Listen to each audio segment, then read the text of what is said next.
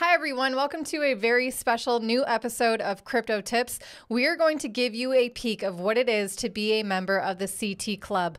Once a month, we offer our annually paying members a chance to speak with us live, ask us your questions, and we give you a more one-to-one feel of interaction with us, and you can give us your questions for cryptocurrencies, and we answer all your questions to the best of our ability.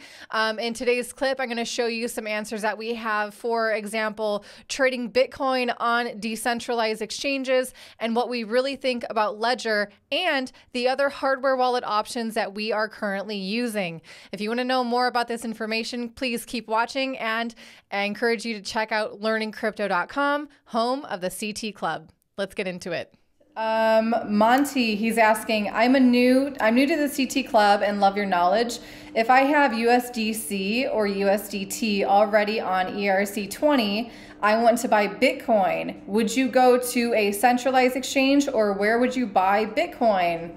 Well, it depends, obviously. If you want to use a decentralized exchange, Thor, right? ThorSwap is an option for native Bitcoin. I'm not sure of the most trading volume, like the pair that matches with Bitcoin that gives you the most trading volume or liquidity.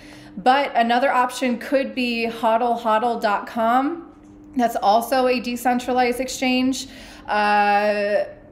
There might be a little bit of KYC depending on the levels that you're trading on a daily, monthly basis, but you can always like generate a new email and create a new account if you want to really limit yourself to KYC. Otherwise, yeah, you can really easily do it on a centralized exchange. But like if Kraken, you do it on example, like Binance or Kraken, Kraken is pretty good. Yeah. But then like put it on a hardware wallet right after. Yeah. So buy it and then immediately just take it off. Use an exchange for the exchange, not for your storage. Yeah. From AB, do you recommend moving things off of Ledger Wallet completely? I'm going to say yes. Do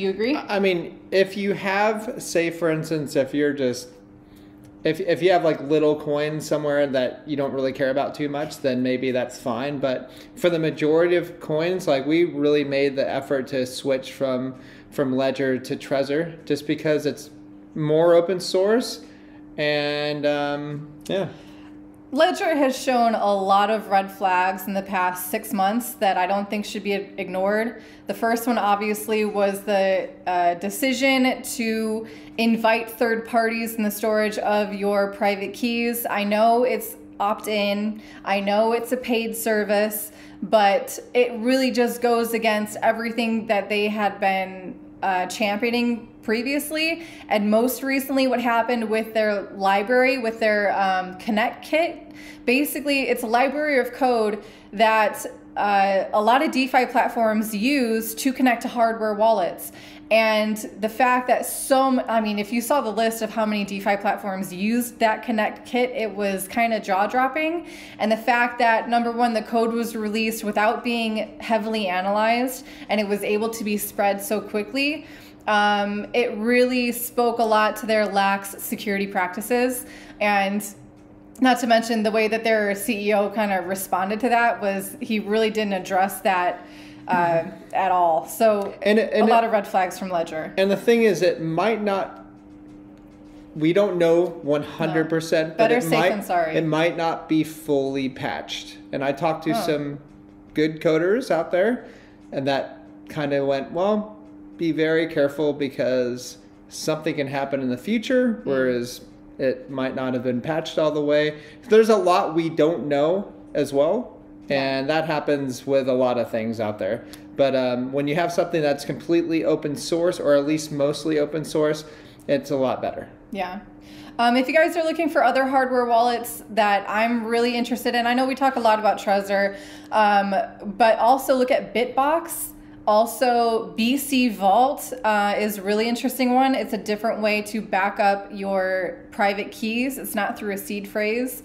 Cold Card is just Bitcoin only. So for those of you who just are focused on, you want to maybe separate your Bitcoin and really do it in a secure way, Cold Card could definitely be an option for you as well. And we'll be working on tutorials for those too. Like I said, the the busyness that we had of making the move from Patreon to learning crypto, now things are calming down. We can focus more on building more of the information that you guys are looking for in the learning crypto, and we're so happy to provide it.